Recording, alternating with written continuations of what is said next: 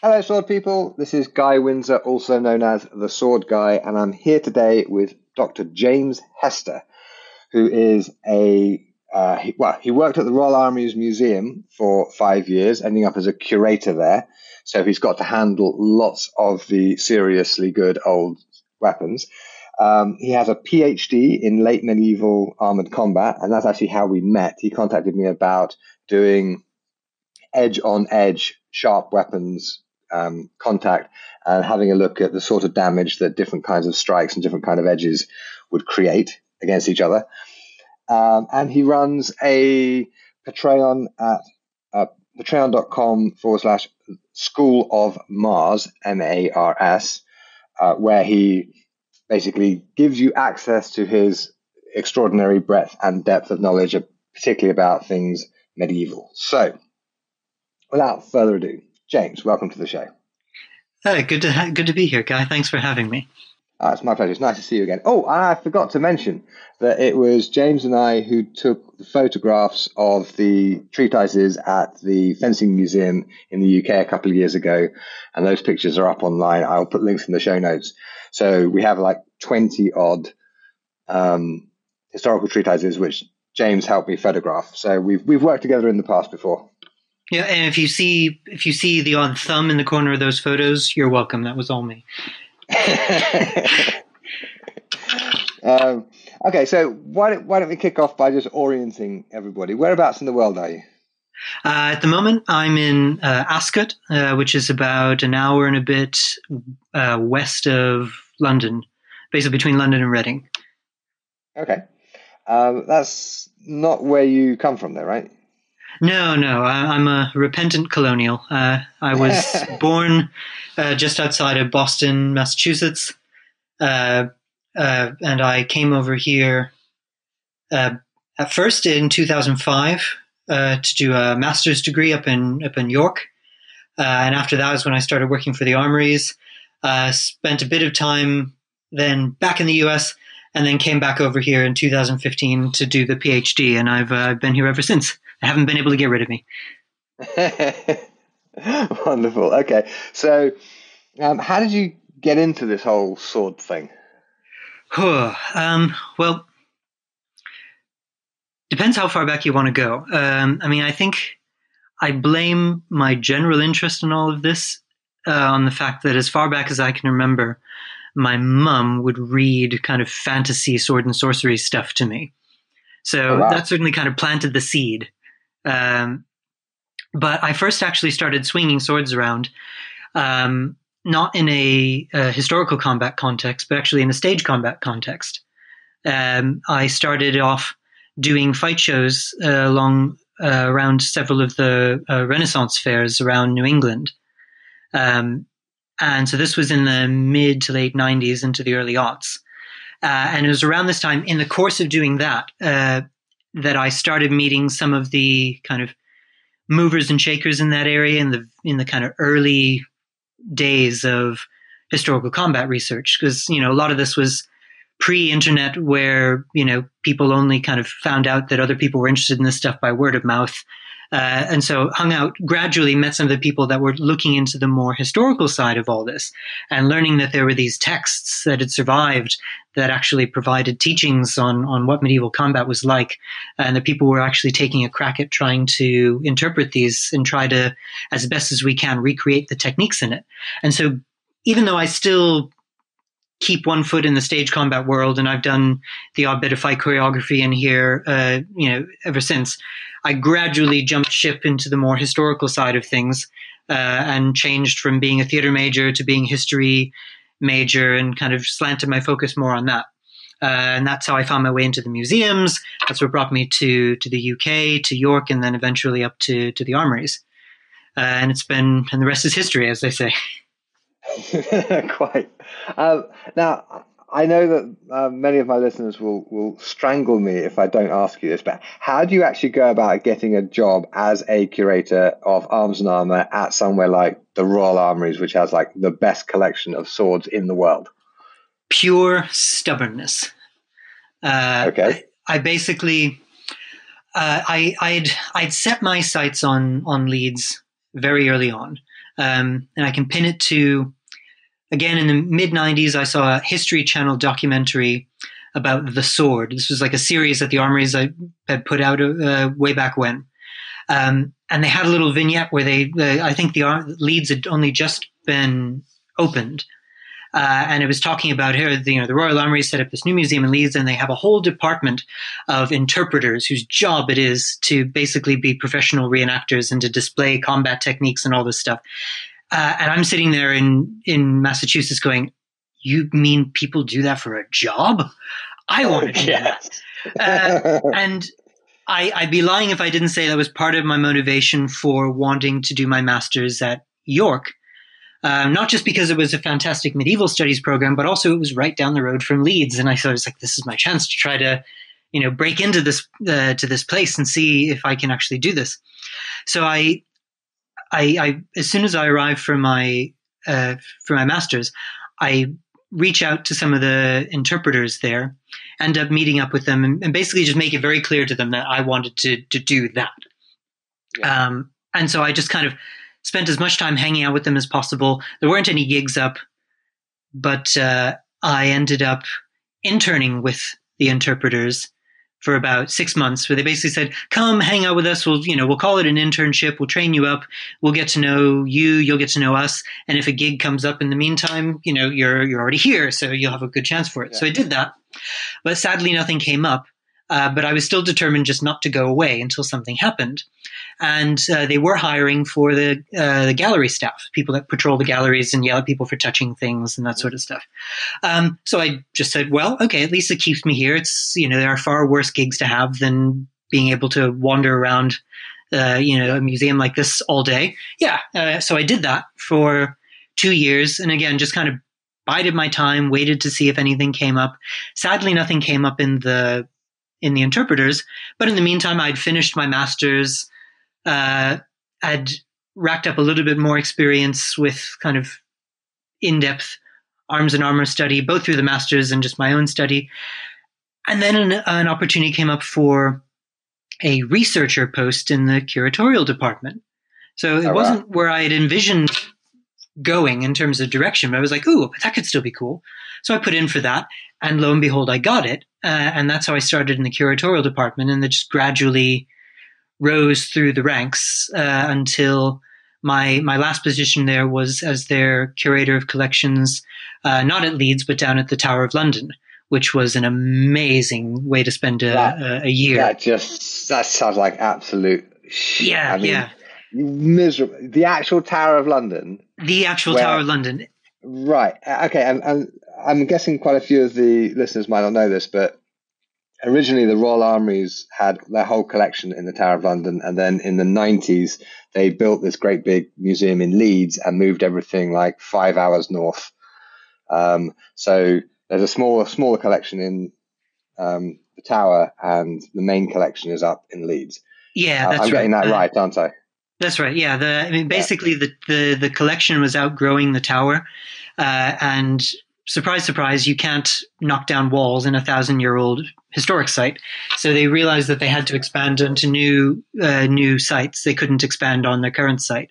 So, the kind of the main portion of the collection went up to Leeds, which is essentially the mothership now. The Tower, they still maintain a presence in, and it has some of the more kind of iconic pieces in the collection. A lot of the royal armors are based down there. And the bits of the collection that are specifically relevant to the armory's connection with the Tower are down there, because essentially the Royal Armouries is kind of the descendant of Henry VIII's Greenwich Armoury that he founded, and then later on the Board of Ordnance. Basically the arsenal for the British military. So they still kind of maintain that story there. And then there's a third site further down south at Fort Nelson in Portsmouth, which is where all the artillery and the big guns live. So, that was in the 90s, where they kind of split the collection up just to make sure that that each bit could be done justice, rather than trying to cram it all in the Tower. Yeah, which was, it was state of the art when it was built in about 1070. But it's been, Indeed,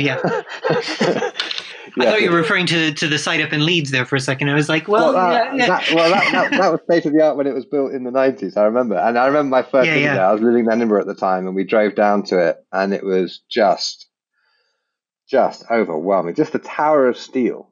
It's a very cool place.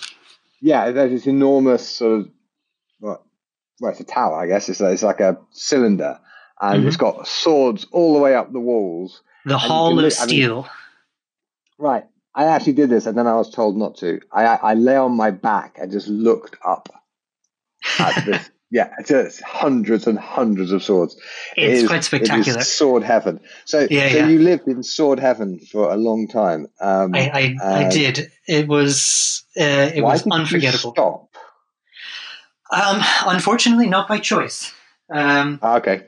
I don't want to alienate listeners by getting into politics, but suffice to say that I fell on the sharp end of the shift in visa policy in 2010-11 and was left without an ability to stay under my current status. Right. So unfortunately, I went into exile back in the States for a few years. Right. No way of being able to stick around. Okay. So when the opportunity for the PhD came, it was my triumphal re-entry back into back into what for me is home.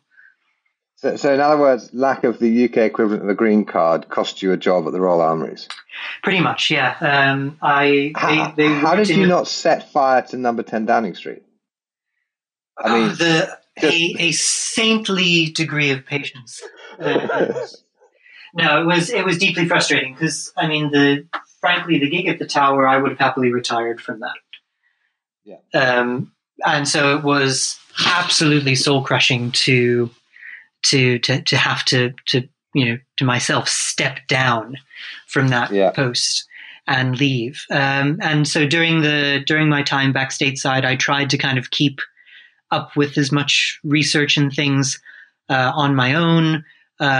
One interesting bit of unexpected mischief came of that is I just happened to be back in the hometown where I grew up in is Worcester, Massachusetts, just outside of Boston, which coincidentally is where the sadly closed down Higgins Armory collection was. And that's where I got the bug for Arms and Armor. It was my first museum gig was there. And I just happened to have been landed back there just as Jeffrey Forgang was doing his new edition of 133. So I was literally a 5-minute walk from the armory, from his office. So he pulled me in to kind of co-write the introduction to that for him. So it just happened that I was in his backyard to do that. So I was able to keep up with a little bit of kind of things on my own steam. But I was kind of preparing myself for being a perpetual independent scholar on Arms and Armor because I couldn't imagine a way back. And then lo and behold, the PhD scholarship comes up and plugs me back into the game. So it was blessed PhD fortune. Scholarship? What PhD scholarship? So essentially, in 2015, to commemorate the 600th anniversary of Agincourt, the University of Southampton, and more specifically, the person who was to become my supervisor, Professor Anne Curry. That name might ring a bell for people. If you've ever pulled a book off a shelf about the 100 Years' War or the Battle of Agincourt, chances are she has had something to do with it. She's something of a rock star within that chunk of medieval scholarship. So she paired up with the Arms and Armor Heritage Trust to offer a PhD scholarship for anything relevant to medieval military stuff. So I just happened to see the advert from this in Boston and just decided, fortune favors the bold. I threw an application in. And then lo and behold, I got it. And that's what allowed me to come back here. It was a very, very generous scholarship and included a very generous travel budget, which is what allowed me to basically spend 3 years swanning around some of the great collections of Europe, looking at some of these original pieces of arms and armor for my research. It was fantastic. So so it's been quite a ride these last handful of years of like ups and downs in this, but so far it seems like, touch wood, everything seems to have worked out in the end. Sure, and part of that research was the thing about edge damage, which Yeah, is that's what brought right. you to me. Yes, that's right.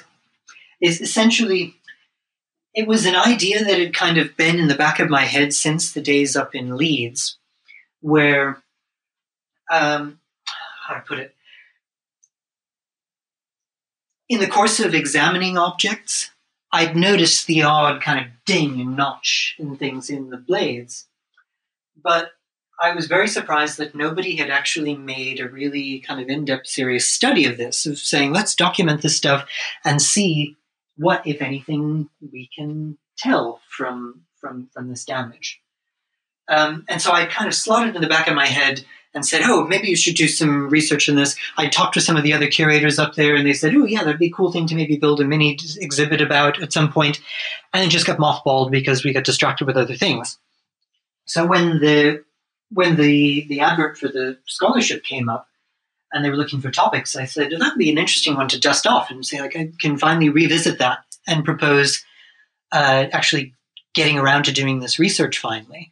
And that was probably the area that they found most intriguing about it. Just as an aside, the whole bit of research, it was very much this kind of sprawling, multi-tentacled thing where the damage on arms and armor was one side that I was looking at. So examining and documenting all these nicks and dings and scratches to kind of see if we can pick out what, if anything, they can tell us about how these objects were used. Then I was comparing that information to depictions of combat in medieval artwork of all different types. I was also digging into the skeletal remains, particularly some of the big battlefield skeletal finds like Towton and Visby. So again, just as an aside to talk about what the whole thesis covered, the damage side was only one aspect. So I was looking at these instances of notches and dings and scratches on blades and on pieces of armor to get a sense of what, if anything, they can tell us about how these objects may have been used. Then I was comparing that information to combat depictions in medieval artwork of all different types. Then I was taking that information and comparing it to the data we have from some of the big skeletal remain finds that we've had, particularly the big battlefield mass graves like Towton and Visby. And then I was essentially looking to answer three questions with all of this information. One, taking all those sources and holding them up next to one another, do we see any consistency? Do they tell a consistent story about combat? Two, how does all of that information compare to what we're seeing portrayed and taught in the fencing treatises? Because in theory, the fencing treatises are the only supposedly authoritative text sources we have about medieval combat. They're the only sources that actually set out to spell out what combat techniques were actually like, at least in theory. So how does all the other source material compare to what's going on in the treatises? And then finally, using all of this information together, is there anything in the fencing treatises, any techniques or any principles that, using all the other evidence, I can point to those techniques and saying I can make a pretty solid argument using this evidence that that technique, or at least something like it, was fairly widely used or appreciated at the time. So like trying to piece out, are there any techniques that we're absolutely sure weren't just kind of intellectual explorations on of these fencing masters that showed up in the manuals, but may have actually been really used? And without wanting to give anything away, because I'm in talks currently with getting it published, Okay. The general answer to all those questions was a resounding yes. Wow. So there was a remarkable amount of consistency amongst the sources. They matched up in more ways than they didn't, which was really cool to see. A fair bit did map on quite nicely to the techniques in the fencing treatises. There's plenty of anomalies where they diverge, but that was to be expected. But there's quite a lot that did match up. And there was a satisfying amount of stuff that, in terms of techniques and principles, that I could say I've got some fairly robust evidence here to show that something like this was actually used enough across this random assortment of evidence that I've gathered to say, yeah, something like this was probably pretty widely appreciated and practiced. So maybe it wasn't a kind of super esoteric teaching that only people that read these treatises were practicing, that it was something that was pretty widely understood. Wow. Okay. Is there any way I can persuade you to send over a PDF of your PhD thesis for me to put in the show notes so that people can go and read it? Well, at the moment, you can say no. Perfectly right. At the moment, the thesis itself is under embargo because of the publication talks. But what I did do, because I essentially promised a lot of people that they'd get access to this as quickly as possible, but sure. Unfortunately, the publication process has been glacial, so it's been a lot slower than I had anticipated. So what I did to kind of keep people tided over, and I'd be lying if it also didn't kind of whet their appetites a little bit, I wrote a kind of a big, long kind of summary doc, just saying, here's the sorts of things that I went into, here are the methods that I did, here are the areas that I'd explored. So, when the thing gets released, you'll see what the actual findings are. So I can send you that and you can post it, and it'll give people good ideas to like what was covered in it and some of the areas that I looked into and what they can expect when it comes out. Cool. And of course, when the book does come out, you'll come back on the show and tell everybody about it, and it's not embargoed, and then everybody can go and buy the book. I would be absolutely delighted. Brilliant. Okay, we have a plan. All right. So, it's super hard having found out some cool and interesting stuff and then having to sit on it, waiting for a bunch of people who are not sword people to get their act together so you can actually spread it. It's rather agonizing. And the worst part is I've got this backlog of other research that I want to do that I really can't do until that stuff is out in the wild, because a lot of it is building on that. So if I get around to, so it's kind of like, the thesis itself focused on the late Middle Ages. So I kind of bookended it roughly mumble 1350 to 1500. But I included the stuff from 133 because it's one of our very few 14th century sources. So one of the things that I really want to do for the next big project is actually go backwards, because one of the things, and I can talk about this without giving away any spoilers, but one of the main things that I managed to do in the thesis was to prove that the method that I was employing was a valid one, that you can take this kind of hard data-based approach of, I'm just going to gather as much information as I can. I'm going to analyze it in all these different ways and see what it tells us, and what kind of picture it can paint. So like part of the thesis proved that was actually a valid way of going about this. So now that we have this method and we've proven that it can work because it did work with the late medieval material, I want to take the same approach and apply it to the earlier periods that we don't have fencing treatises for. But we do have all of these other sources. We have artwork, we have surviving objects, we have some skeletal remains with injuries on them. So it's almost like an algebraic equation. So it's like I had all parts of the puzzle with the late medieval stuff. So now let's take that same principle, go to where X is missing, but we have everything else, and then we can just apply the same method and solve for X. Exactly. So you could basically produce a credible idea of what those fencing treatises would have looked like if they had been written or survived.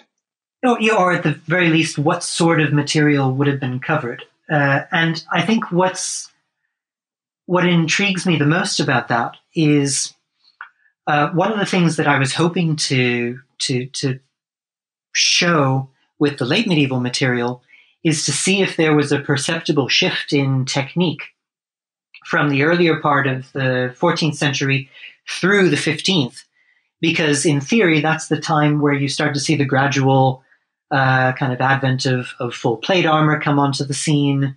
And we know that some of the weapons adjust to accommodate for that change. You start getting the swords with the much more fine points, so you have much more thrusting capability. So I wanted to see if you could spot that shift in the material. And one of the weird things was, and I don't feel bad about saying this because, again, it's not a massive spoiler. In the whole 150-year period that I looked at, I did not see any perceptible shift in technique. Wow. Now, that was really interesting, because what that tells us is that, what that suggests is that that transition had already well and truly settled in by then. Yeah.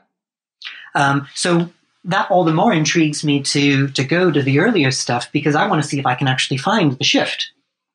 And if I go and I do an equivalent project for, say, 1100 to 1350, I'm definitely going to see you would hope, see that kind of pattern shift in the objects, in the in the artwork, even the injury patterns and that sort of thing. Do you know what this reminds me of?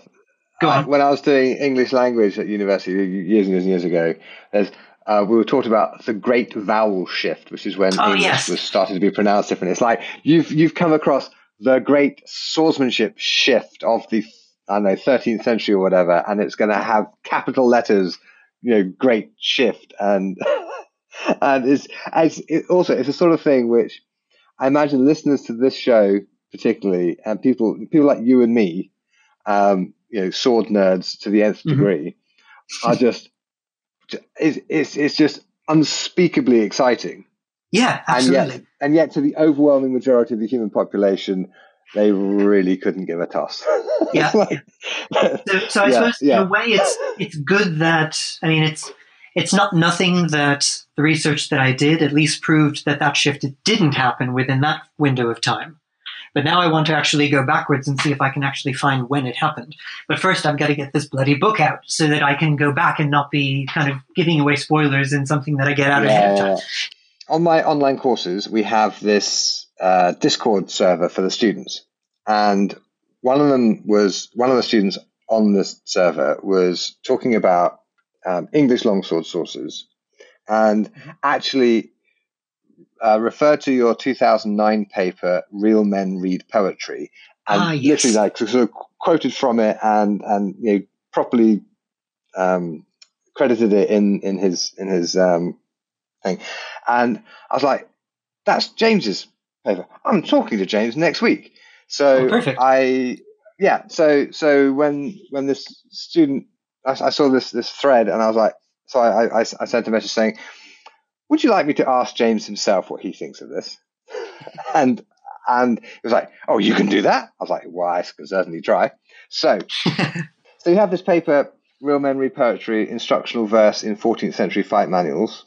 And my student was curious as to what degree do you think it's actually possible to extract a historical fencing system from those texts? The English ones. Yeah. So this was the English fencing treatises were the topic of my master's thesis, or at least one of them was. And that's the Harley text, Harley 3542. For those who don't know, there are three Middle English fencing texts that date to prior to the turn of the 16th century. By stroke of luck, they're all in the British Library. They're all very, very short. And what's most intriguing about them is that despite the fact that the datings, they're fairly well spread throughout the late medieval period. There's a lot of debate about the datings. I put the Harley text slightly earlier than a lot of people do, just judging by the handwriting. But they pretty much span about, I would say, 100-year period, roughly. So despite that, they all share a common vocabulary. Some of these Middle English terms for different techniques, they all use many of the same terms, which is quite intriguing because it suggests, is this, possibly evidence for some kind of quote unquote English school of thought on all of this? I was thinking system. Yes, like an exactly. English system. Yeah. Yeah, that's a much better way to put it. So I dove into the Harley text for my master's. I did a transcription of it, a modern English kind of translation of it, and attempted to do what at the time I considered to be a very, very speculative interpretation of the techniques. One that, looking back now, I consider to be the folly of youth, that I in no way stand behind at all. But I was just, I was just looking to try to, go as far as I could with the master's dissertation. Yeah. The short answer is, and this is a personal opinion because I know that there's quite a handful of practitioners and schools that have built up a recreated system out of these texts. Personally, I'm not entirely sure that you can recreate a comprehensive system out of those texts. And I think the main reason is because although all three of those texts, the Harley, the other two, one's called the Additional and the other's called the Cotton, while they all share the same common vocabulary, they do next to nothing to contextualize that vocabulary. Because some of these terms show up nowhere else in the entire corpus of Middle English that we know of. So it'll say things like, step forward with your right foot and strike a dragon's tail. But then nowhere in the manuscript does it tell you what a dragon's tail is. Right. It doesn't go into any detail. So, again, far be it from me to throw stones at other scholar practitioners who have built interpretations around this system. But I frequently come across people who post videos of their interpretations of these sequences, and they're very sensible, beautiful, effective sequences with a sword. But I sit there going, how on earth did you pull that out of that little chunk of Middle English? Right.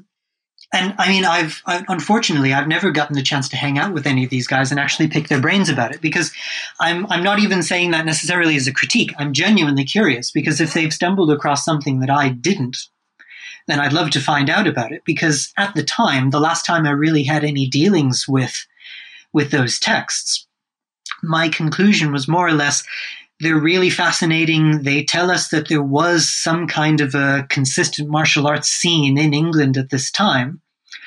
But unfortunately, until some other sources come up which could maybe shed some light on what these terms mean, there's not a whole lot we can do with them. And that's kind of where I've been, where I left it. Yeah, that was sort of my feeling when I came across them many years ago. It's like, this is really, really interesting, but without a Rosetta Stone. Exactly. To explain what all these things actually are. Yep. The person that I know, I came across a guy while I was at the Tower who was doing a PhD in Canada, a chap called Mark Geldof. And he, I think, made the biggest dent in trying to crack that than anyone else I'd come across. And he was looking at the Cotton text, which is quite ambitious because out of all of them, it's the shortest. It's literally a single folio of maybe something like maybe a dozen lines. So it's tiny, tiny, tiny piece of text. But he made a pretty solid case in his thesis, showing parallels between some of the terms used for the footwork with Middle English dance manuals from the same period, showing there's a common vocabulary here, or at least if it's not exact, it's close if you squint, where there's you could see those parallels. And he made some really interesting breakthroughs in his thesis, and I think his thesis is available online. So if you look up his name, you can find it. So I think he was one of those ones that kind of like got as far as I think anybody that I'd come across had managed to at that time. Okay. But even that was 10 years ago. So again, I haven't really done a whole lot of work on those treatises since. So it's not impossible that some of the people that are doing more in-depth work with it have come across more enlightening sources that they're using to kind of build their interpretations around, but I've just not become aware of them. If anyone has them, has any light to shed on this, I'd love to know, because I do find myself somewhat perplexed by some of the systems that have cropped up around these texts. Okay, that's very diplomatically put. Yeah. and I have friends and colleagues who I respect deeply who have what they consider to be a working interpretation of these texts. And my view is that they have a working fencing system that uses the terminology from the texts, but they have no way of establishing by academic argument that is what the text actually intends. It's not like Fiore, where you have a picture of the person in guard, you have a picture of the swords coming together, you have a picture of what happens immediately afterwards, and you have detailed instruction of exactly what to do, like, step with your left foot and strike like this to the arms. I mean, exactly. Okay, we still have to interpret, but we have an awful lot of data to base that interpretation on, and you can make a clear academic argument that this is what Fiore meant at this point. Exactly. Much harder to do that with the English stuff. Yeah. And I mean, that's kind of the approach that I take with historical combat in general. Like I'm very, very wary of anybody that comes forward and says, I have recreated the system of X master or X treatise. Because until a little blue box shows up, it allows you to go back and double check, we're never going to know for certain. Like I've always taken, it's perhaps a bit more wishy-washy and it's not as sexy sounding and definitive, but I've always taken the approach of, look, if we're being totally honest, the best we can do is create systems of combat that will only ever be modern, because we'll never be able to fully verify it, but that we draw from these texts what insights we're capable of through our interpretations of them. So it's like when I've taught students, I never say I never even go as far as saying I'm teaching you medieval combat, much less I'm teaching you Fiore, or I'm teaching you, something from the Lichtenauer tradition or anything like that. I say I'm teaching you a system of sword combat drawn from these historical texts. Because because I acknowledge that there's quite a lot of kind of input from my own kind of more modern experience that I'm bringing to it. And again, that's my own kind of personal take on it. It's not as exciting as some would prefer, but it keeps me honest. Yeah, well, yeah, and my view is that so long as you're honest about how much of it is drawn from the text and how much is added or sort of interpolated, then it's fine. It's like, I wrote a whole book recently called From Medieval Manuscript to Modern Practice, which goes through all of the Fiore's longsword plays out of armor on foot. And I provide a transcription, a translation, and my explanation of how I think it goes, including where necessary, reference to other parts of the text. And, if say Fiore says, and this is like the third play of the first march of the dagger, then I go to the first play of the third play of the first march of the dagger, and I transcribe and translate that, and I put that in there. So the thing is, at the end of the day, none of that means that my interpretation is correct. It just means that anybody who is curious about my interpretation can look and see exactly why I think it is like this. Yeah, exactly. Right? And that's really all you can do. Yeah, exactly. I remember the first academic paper I ever presented at Kalamazoo. This would have been in 2007. It was like as part of my introduction. This was also talking about the English texts. Um, as part of my introduction to it, this was back in the days where we had to preface every single talk about HEMA with, this is a new discipline and we're still getting our bearings on it and all that stuff. Yeah, sure. Where one of the things that I said was, anyone who approaches these texts needs to keep in mind a handful of things. And one of the final things that I said was, and finally, in order to approach and interpret these texts, you have to have the totally honest admission that at the end of the day, we're never going to know if we're 100% right. And that comment was met with rapturous applause and laughter from the kind of clutch of sword nerds that were in the crowd, because it was kind of like I'd spoken a great truth and finally said it out loud. And there were a couple people who were also in that same crowd that were not at all pleased with that comment. But for a lot of other people, they found it very, very refreshing. And it's just, I think it doesn't get said enough. It's like, look, we've all got to step back and realize that short of the advent of time travel, we're grasping at straws. Some we've got a better grip on than others because of the robustness of the material, but ultimately we're guessing. Yeah, it's true. And as long as we're having fun with swords and no one's getting hurt, I mean, that's it. That's the most important part.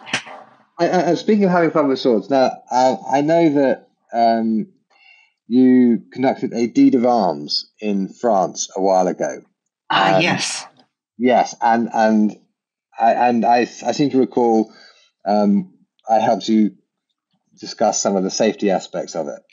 Yeah, that's right. So would you like to tell everybody what that was about and how it went and what sort of compromises you made with equipment and that sort of thing? Yeah, sure. So I'll tell the full full story for that. Yeah. So I had for years and years I had it in the back of my head to actually stage a proper medieval deed of arms or passage of arms. With as much of the pageantry and everything as could be done. Partly just because it would be a good bit of fun, partly to actually, as a martial artist, to kind of put myself to the test and really push my limits and see what happened. So for many reasons, this has been in my head for years. And I'd initially kind of floated the idea when I was down at the tower. Wouldn't it be a great thing to stage a medieval deed of arms in the moat at the tower? Yes.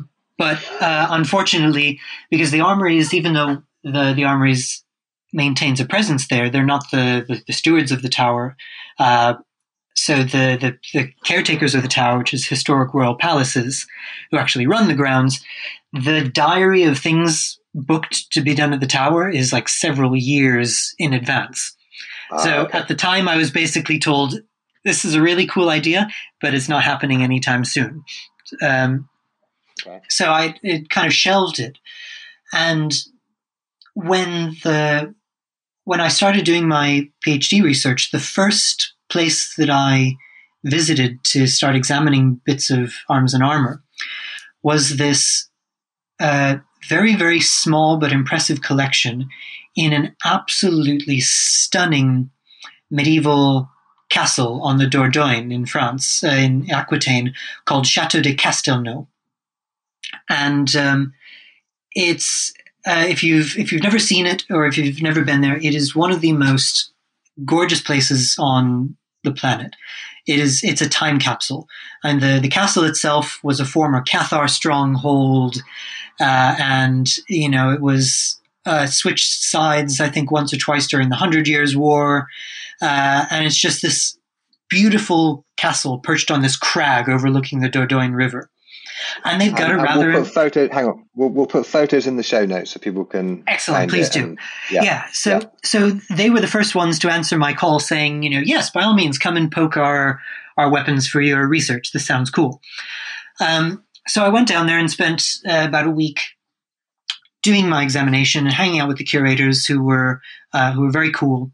And just as a completely offhanded comment one night while we were hanging out and talking, I said that I'd had this harebrained idea one day to stage a a passage of arms with full medieval trappings and everything, but that despite my efforts to try to do it at the tower, didn't manifest, and that one day I hope to do it. And her ears pricked up, and she said, that would be a really intriguing thing to do here. Would you be interested in doing it here? Because we'd be all over that. And, I couldn't say yes quickly enough, because as you'll see with the photos, the ambiance of doing a thing like that in a place like this was extraordinary. So it was only very early days of the PhD, so I knew it wasn't going to happen until the PhD was over, just because there was so much else going on. But so in 2018, when I'd finished the thesis, this happened. So it was September of that year, where I, over the period of 2 days, ended up facing a half dozen people in back-to-back combat. We were hoping to get more people, but didn't end up working out. But I ended up facing this amazing contingent of people from a combination HEMA and historical reenactment group called La Mairie du Blanc Castel, based out of Bordeaux, who I put a challenge out a year before saying, I'm going to be here doing this. Here are the rules. Come and show me what you've got. And they took up the call and they said, yeah, we'll send some of our guys here and we'll put you through your paces. And it was a truly extraordinary weekend. So much so that we actually repeated it the following year. So last autumn, we did it again with the same group that came around. And both years it drew amazing crowds. The people at the chateau loved it. We had a great time. There's some videos and stuff as well. Actually, Guy, I can send you a couple clips of things to include if you want as well. Send all the links, all the photos. All the videos, happy to. All go in the show notes, and then everyone can just go there and find it, because it just sounds awesome. Perfect. It was amazing. So from the kind of equipment and logistics standpoint, and this is what I was chatting with you, Guy, about. I wanted to keep the ambiance and thus the kit requirements as close to historically accurate as possible, because what I was taking for inspiration was not so much the standard kind of knightly passage of arms, in full head to toe rattle, and partly on horseback and then some on foot and all this stuff. Partly because I didn't have full plate and certainly not a horse.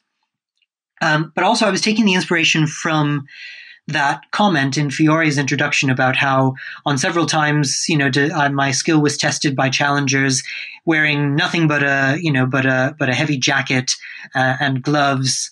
And so because from a living history standpoint, that's kind of how I tend to portray myself, less of the kind of knightly cast and more of a kind of fencing master type impression. So that's what I've got the gear for and everything. That's what I'm more interested in. But obviously, for safety reasons, doing it exactly the way Fiore described would be, let's say, it would raise some hairs on some health and safety people, to say the least. Fiore himself says it was incredibly dangerous. Indeed, yeah. So we had to try to strike a balance. So what we ended up doing was heavy jackets, whether that was gambesons, arming doublets that were padded enough for people's comforts, and then steel on your head, on your hands, and on your elbows. Because under the tournament rules, the waist up was the only valid target area. And so part of the reason that we decided on that kit was, one, to maintain the historical accuracy of, not having modern equipment being visible in this amazing medieval atmosphere, to kind of keep the ambiance of it. But also, I wanted to use the kit requirements to kind of weed out, to be blunt, the wrong sort of fighter for this event. Right. Because really what I was looking for was some kind of mutation between a HEMA tournament and a living history display. Yeah. Because unfortunately, our art has progressed to the point where, although I'm over the moon that there's such a massive community around the world and there's such a thriving tournament circuit where people can practice and pit themselves against others, it's kind of gone the way that things like that inevitably will do in some circles, where it has become kind of sporterized. Yeah, sure. That's not a bad thing, so long as you don't have to do it. No, not at all. Exactly. It's like It suits some people. Exactly. But with that has come for people that are very, very active in that circuit. There's a tendency to kind of skew their training and their techniques for those types of events, and that wouldn't necessarily be engaging from a display point of view. So I wanted to make sure that the people that were fighting there were the right combination of capable fighters who would, do a good display and also give me a run for my money, while at the same time were sufficiently kind of interested and knowledgeable about the real historical side of things, and able to do it in the spirit that would have been more in keeping with the period as well.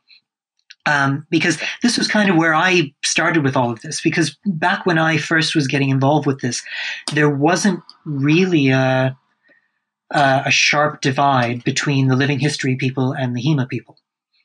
And it's really been more recently, I was very surprised over the years to see more and more people who have modern fencing gear for their practice, but don't have a scrap of medieval kit.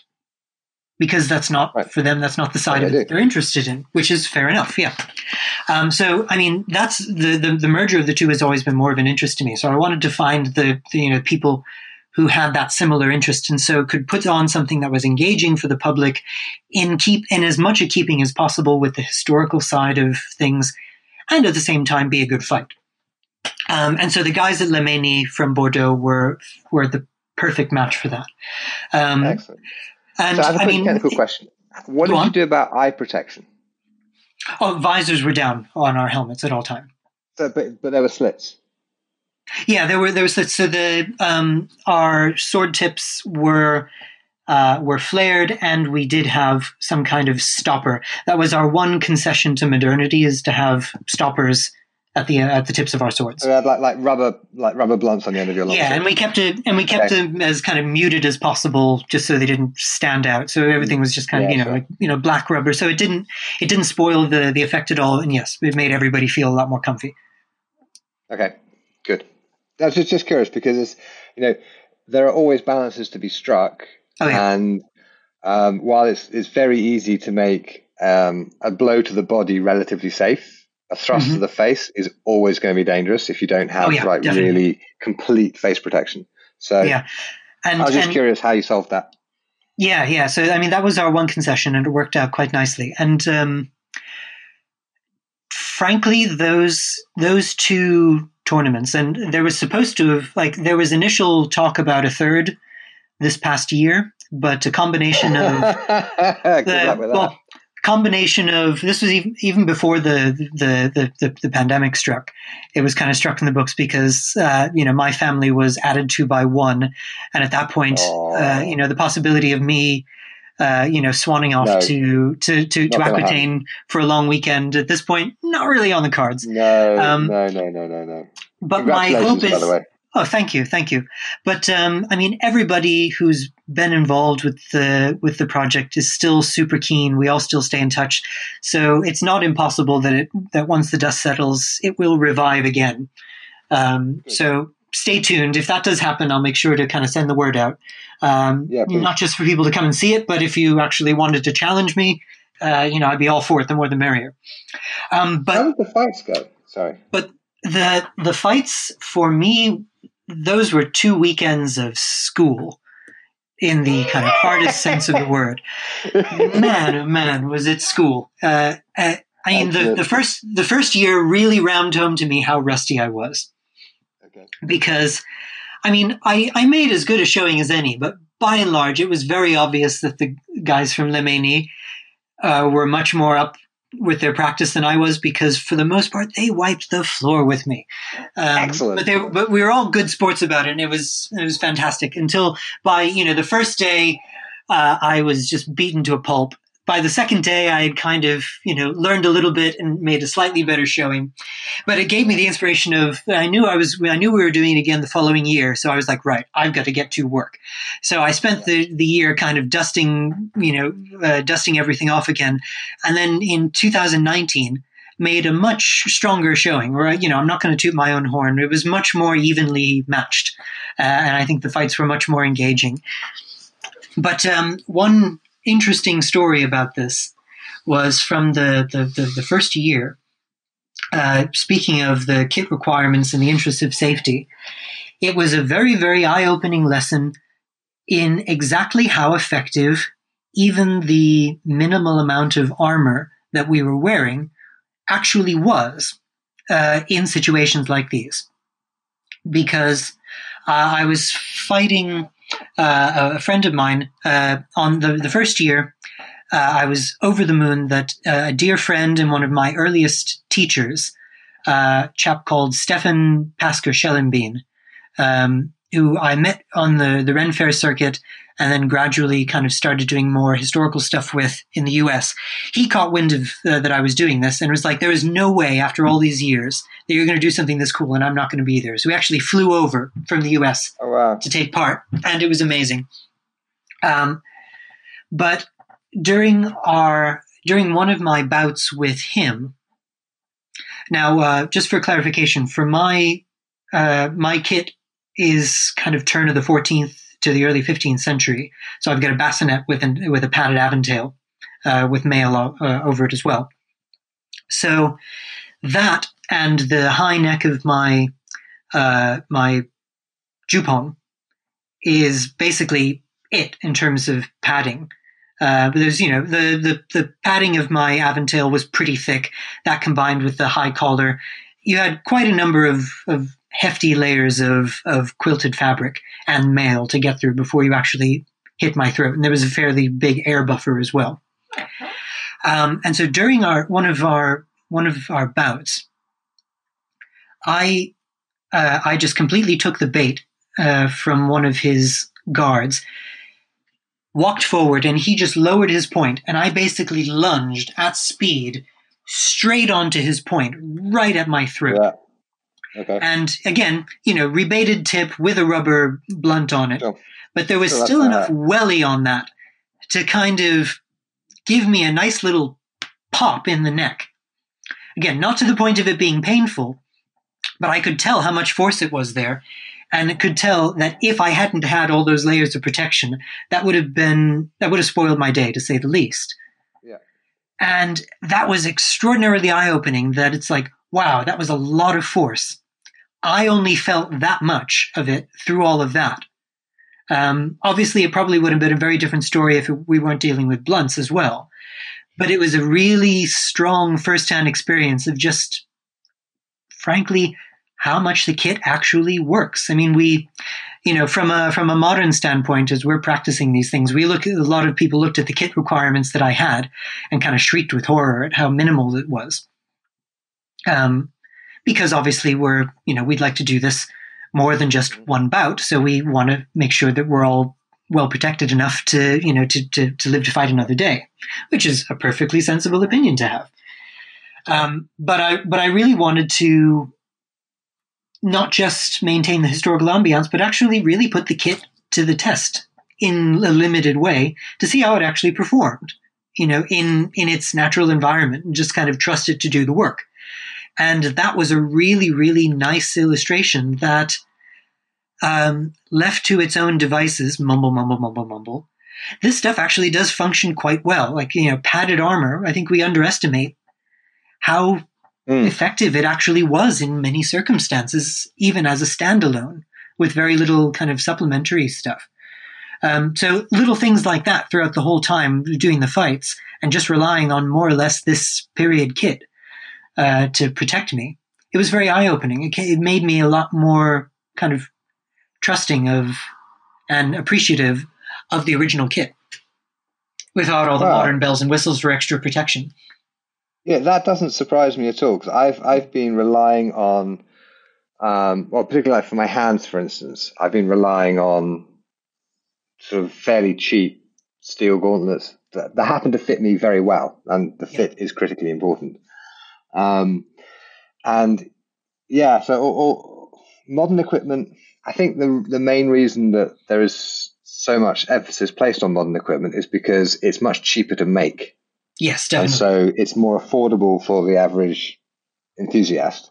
It's easier to get into it more quickly rather than Right. having to save your pennies for a harness. Yeah, exactly. So I think a lot of it is money, Yeah, which is completely reasonable and understandable. But yes, I'm very much hoping that you will let us all know when the next one is, because I could stand to dust off my longsword skills myself, actually. Oh, marvelous! Yes. That would be Yeah, good I mean, fun. it's a truly amazing place. Yeah, I hope I get to do it again back there. If not, I have been juggling around the possibility of basically taking the show on tour. And it's like, Okay. okay, I've done 2 years in one, in one spot. That is very near and dear to my heart, and I'll go back there in a heartbeat. But I'd love, if time and logistics allowed, to organize a kind of larger scale event where I actually make it kind of a traveling passage of arms, and I visit a handful of different sites and face people at different places and things, and make it a bigger That's a event, great which I idea. think would be really cool. Yeah, have a look at So, both Framingham Castle and Orford Castle, because they're both quite close to where I live, and they're both really good castles. okay, sounds good. Okay. But yeah, so watch Now, this space. okay. Now we're running a little close to time, so let me sort of wind things up with my standard kind of finishing questions. Um, the first of which is, what is the best idea you've never acted on? Oh, gosh. God, that's a hard question. I have to really stop and think about that Well, one. that's because you've acted on so much. I mean, you did the deed of arms twice. You've done the Okay. PhD. You have a book in discussions with publishers. I mean, it's. I wouldn't. I mean, some people have answered this question with, "Well, I actually act on all the ideas that are any good, so I don't have any," and that's a perfectly legitimate answer. Well, I think the one thing that's still on my list that I haven't that I do want to do is in addition to the all of the European martial arts stuff, I'm also a longtime practitioner of Tai Chi, and my teacher, who I met back in Boston, but still kind of occasionally train with and try to keep up with the lineage, is he's quite a remarkable guy. He basically dropped out of a kung fu movie. He is an honest to goodness Taoist priest who grew up and trained on Wudang Mountain, and then later Wow. came to Boston to kind of set up a Taoist community and teach martial arts and Taoist arts. And recently founded, I think, the first Taoist temple in the U.S. up in the mountains in New Hampshire. So I've been training with him in Tai Chi for a number of years now, and every couple of years he leads I think it's something like 20-day training pilgrimage back to Wudang, where you're basically traveling through several temples, living in the temples, and training intensely with him and some of the other practitioners on the mountain, Oh both wow. with Tai Chi and also some of the other arts and sword and that sort of thing as well. And I've never had the opportunity, like just because of resources and time, to go on that trip. But damn it, I'm going to do it one of these days, because every time I know someone that comes back from it, they say that it is absolutely extraordinary. So that's one of the things that I've never gotten the chance to do yet, but it's definitely on my list, is to go just You might disappear up have in the to. Wudang Mountain for 20 days and brush up on my Tai Chi. Knowing what I know of parenting, you might have 15 years or so to wait. Yeah, well, maybe he can come with me when he grows Yeah, up. exactly. Okay, so my last question. Somebody gives you £1 million to spend improving historical martial arts worldwide. How would you spend the money? Okay, well, I think first things first, I would set up, I would buy some incredibly beautiful, iconic looking piece of rundown medieval real estate and restore it and turn it into a center for Western martial arts practice. Okay. So basically, I'll create a place that's where everyone can come, where there'll be schools, people can host workshops. In addition to making it my home base where I would teach, I would also want it to kind of be the place where everyone comes to hang out, the melting pot, where all the masters and the nerds and everything from everywhere can come together, pool ideas, hang out, hit each other, compare notes. And from that, hopefully the art on the whole would benefit. And also use that as a center for academic study as well. Use it to fund not only all the research that I want to get around to one day, but also other people that wanted to create, had great ideas that they want to look into, have an opportunity for them to get funded to go off and do these things. So basically a university of the sword. Yes. Count me in. I'm coming. Yeah. Okay. Medieval real estate, absolutely. But let's have some modern insulation and plumbing for the actual living quarters, eh? Yeah. Well, that's where I'll blow six figures of that off of just making the place nice and livable. I think you might need a bit more than £1 million, but I think the money will be going into a very good direction. It's a start. It totally is. Brilliant. Well, thank you very much for talking to me today, James. It's been a delight. Oh, it's been fantastic. It was great to be here. Thanks for having me, Guy.